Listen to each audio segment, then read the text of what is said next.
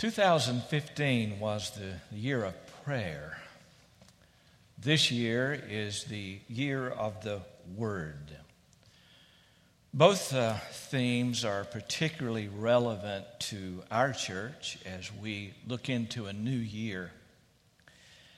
There's a passage of Scripture that highlights both themes in a striking way.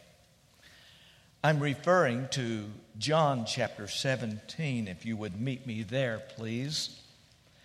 John's Gospel, chapter 17,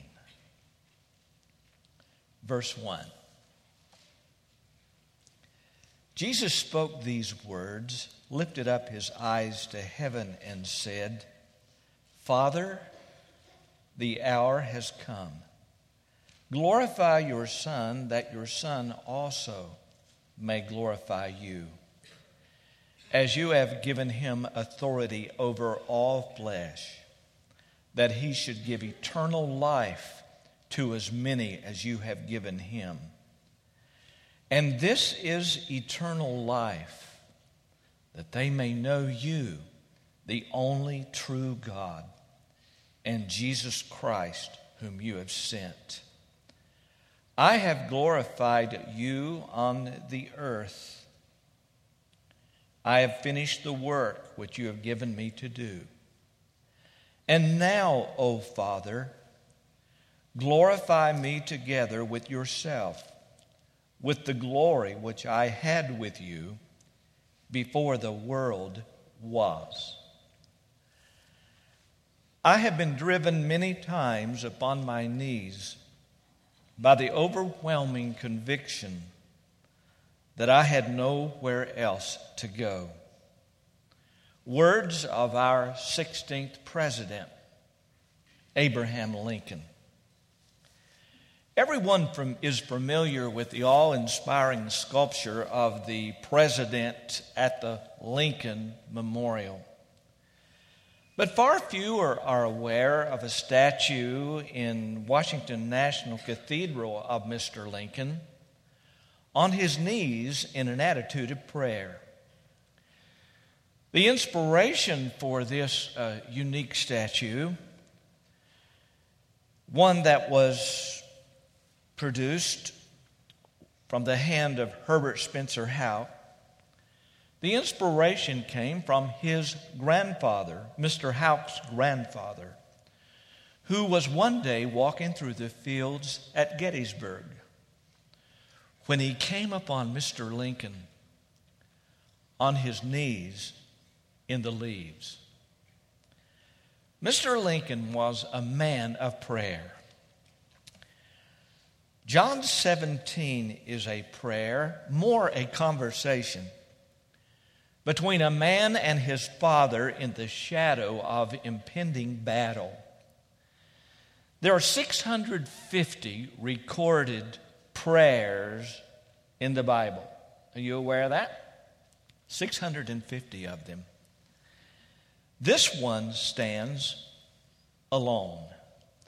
This has been called the greatest prayer ever prayed. This is the Lord's Prayer. 26 verses in our English Bible, a beacon of hope for 20 centuries of the church. It was read to John Knox at his request every day in the final weeks of his life and at the time of his home going. Thomas Manton, Oliver Cromwell's chaplain, a century or so ago, preached 45 sermons from these 26 verses. More recently, a man named Marcus Ransford, an Irish preacher, put his sermons in print, more than 500 pages. What makes this prayer so important? Why am I led, as I believe I am, to discuss this prayer with you at this juncture of our ministry? Well, to begin with, it's a great prayer because of the person who prayed it. Each of the four Gospels has its unique emphasis. In Matthew, Jesus is the King, the long-awaited Messiah. In Mark, he is the Gospel. He is the servant in Mark's Gospel. Luke, the beloved physician, presents him as the sympathetic Son of Man. Luke talks more about Jesus touching people than any other writer. In John, Jesus is deity, the Son of God. Almost every verse of this prayer proclaims his divine character. There's the person who prayed it. But this prayer is also great because of the occasion on which he prayed it. Another famous American said, "That's one small step for a man, one giant step for mankind." When you think about it, if Neil Armstrong had said that, playing hopscotch with a bunch of neighborhood kids, no one would ever think anything about it. But he spoke it at an historic moment when he stepped from a spacecraft onto the surface of the moon. It's nearly midnight. Our Lord and the 11 have left the upper room where they have celebrated the Passover, passing through the city wall across the Kindred Valley to arrive at Gethsemane where he will be arrested. He said to them, chapter 16 and verse 33, you remember that the verse and chapter divisions of Scripture were added centuries later. He says to them, in the world you will have tribulation. Be of good cheer. I have overcome the world. He didn't look like much of an overcomer at that moment, did he? As his recent teaching and warnings are sinking in, one can imagine the feelings of hopelessness and helplessness as the 11 stare into the expansive stars above them. The word heaven in verse 1, and lifted up his eyes to heaven, may also be translated sky.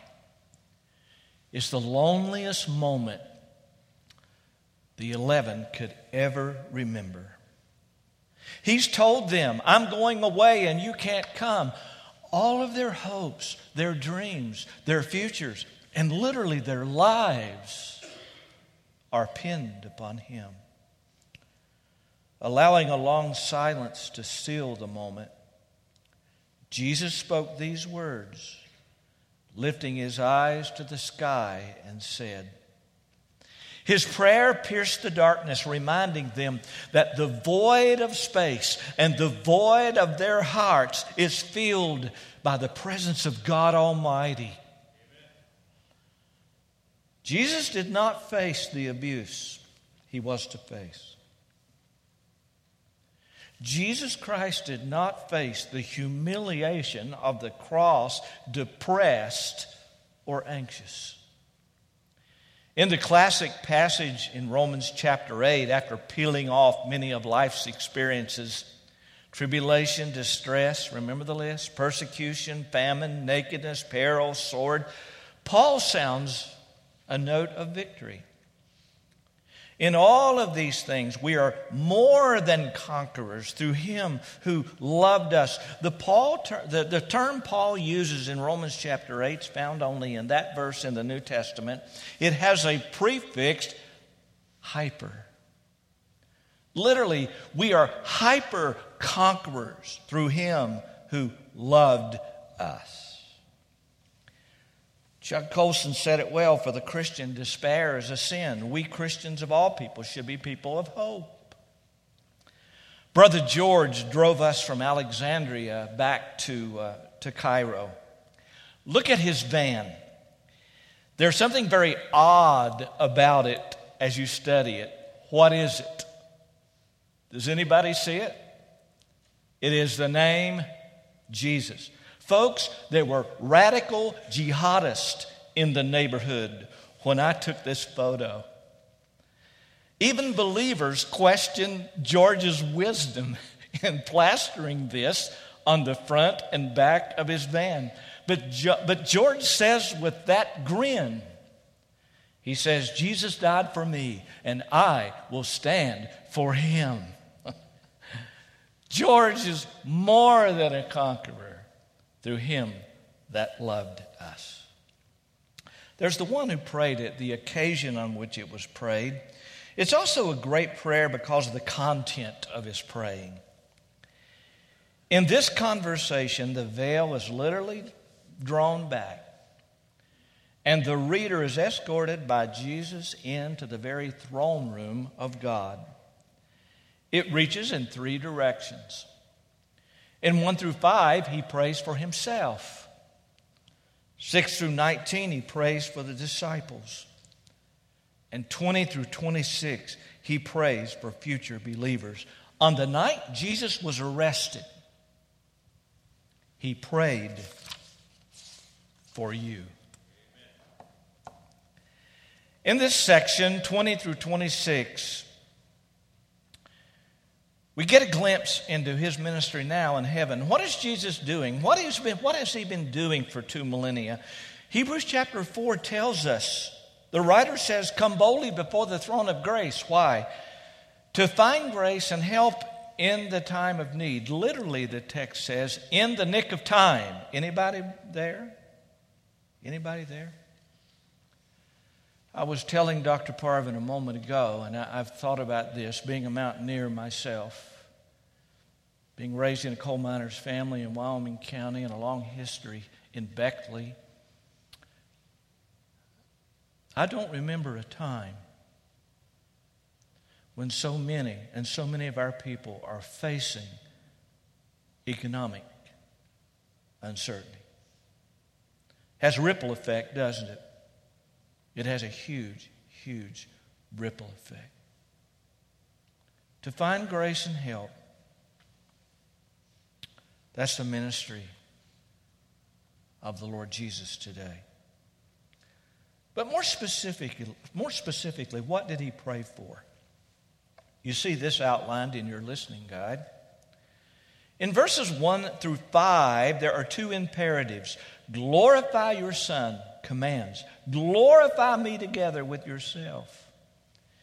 In the second section, 6 through 19, there's a second pair of imperatives. Keep them, that's security. Sanctify them, sanctification.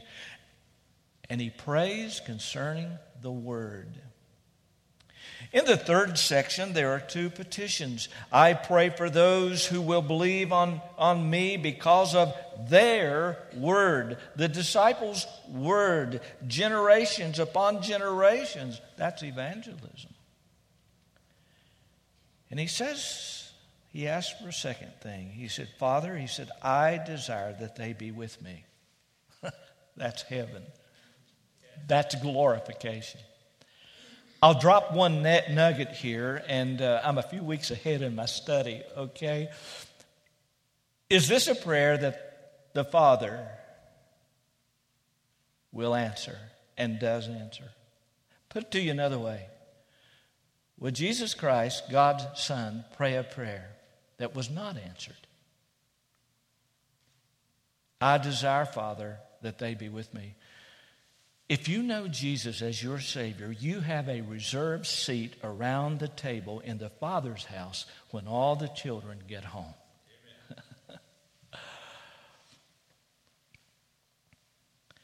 After announcing, I have overcome the world,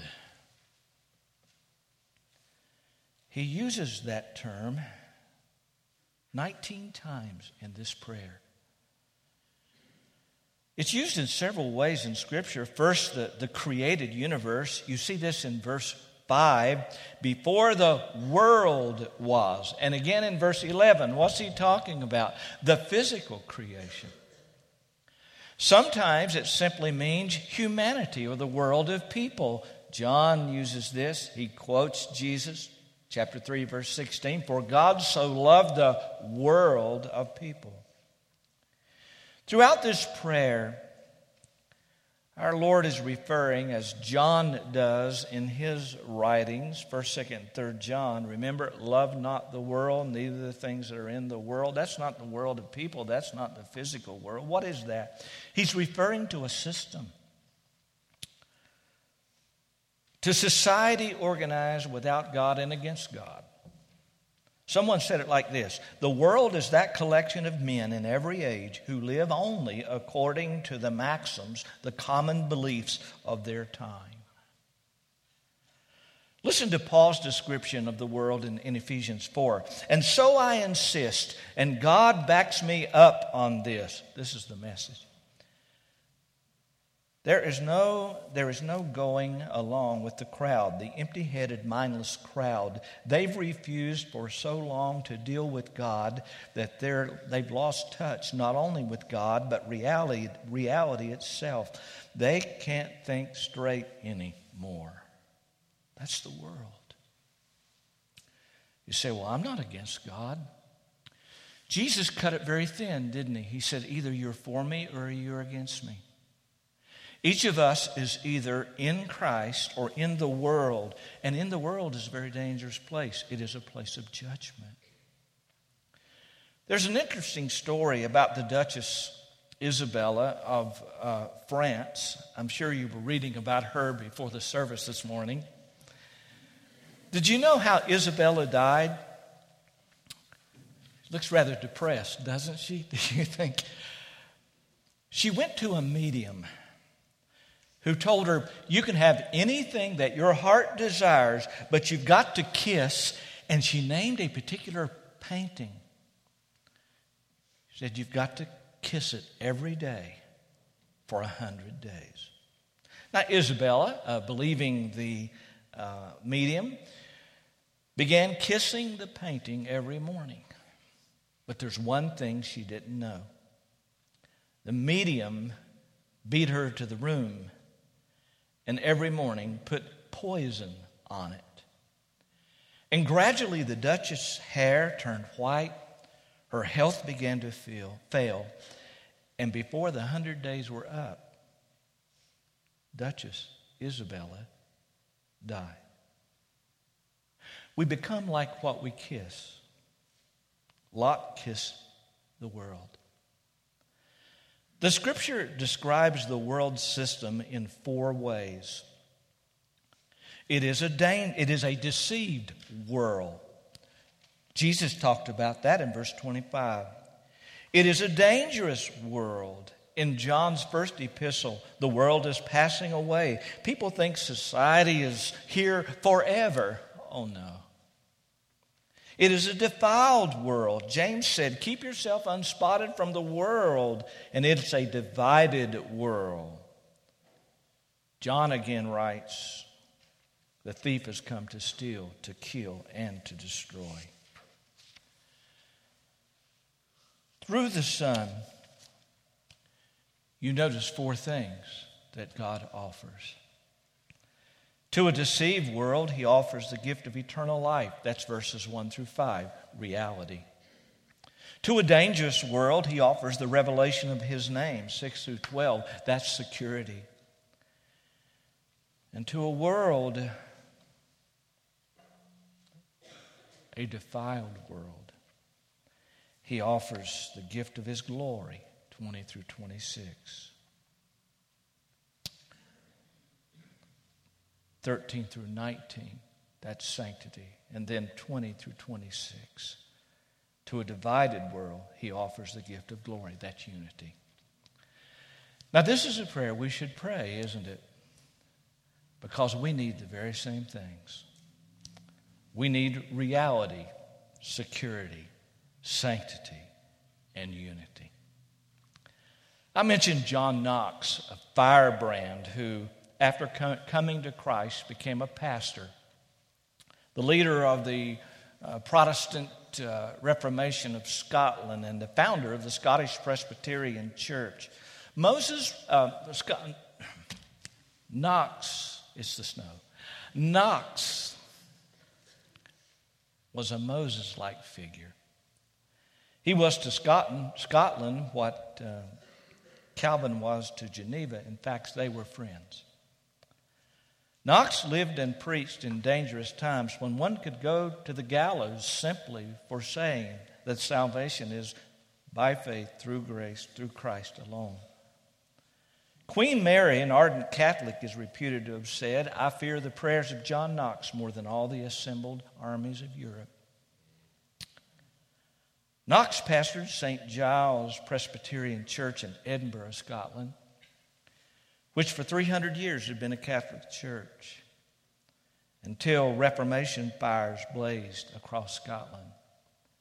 The day we were there in the afternoon, the choir was practicing. It was a worship service for this boy from Wyoming County. Have you ever thought about where you would like to be when the Lord returns? Somebody says, alive. Me too. Where would you like to be when the Lord returns? I know some of you guys, you want to be in the aisle at Cabela's. I know you guys. You know where I would really like to be? I would like to be hanging out on this parking lot of St. Giles, space 23. John Knox is buried at this spot under the pavement. Wouldn't you love to be standing there when that old crusty preacher came forth right out of the pavement? Woo! Just wow. Only Kevin, Mr. C, and I are excited about that.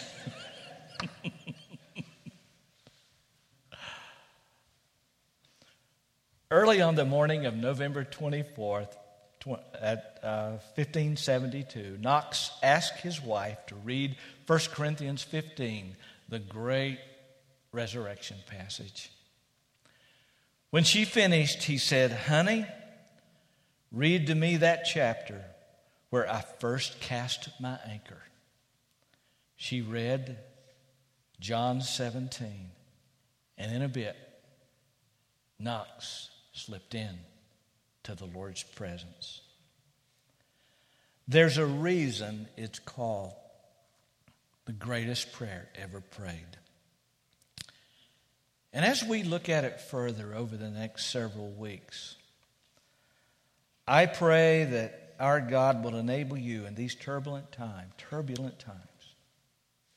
that He will help us to cast our anchor upon it as well. And in casting your anchor, your hopes, I pray that you personally have received Christ as your personal Lord and Savior. If you've never received Him, would you this morning just invite Him into your life? The Scripture says very simply, "For whosoever shall call on the name of the Lord shall be saved." Salvation's by grace through faith. You know what? Folks say to me occasionally, "Well, I can't live it." Whatever the it is, I assure you that you are in good company.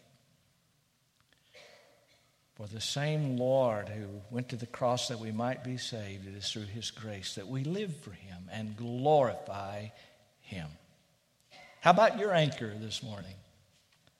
I trust it is in Christ Jesus.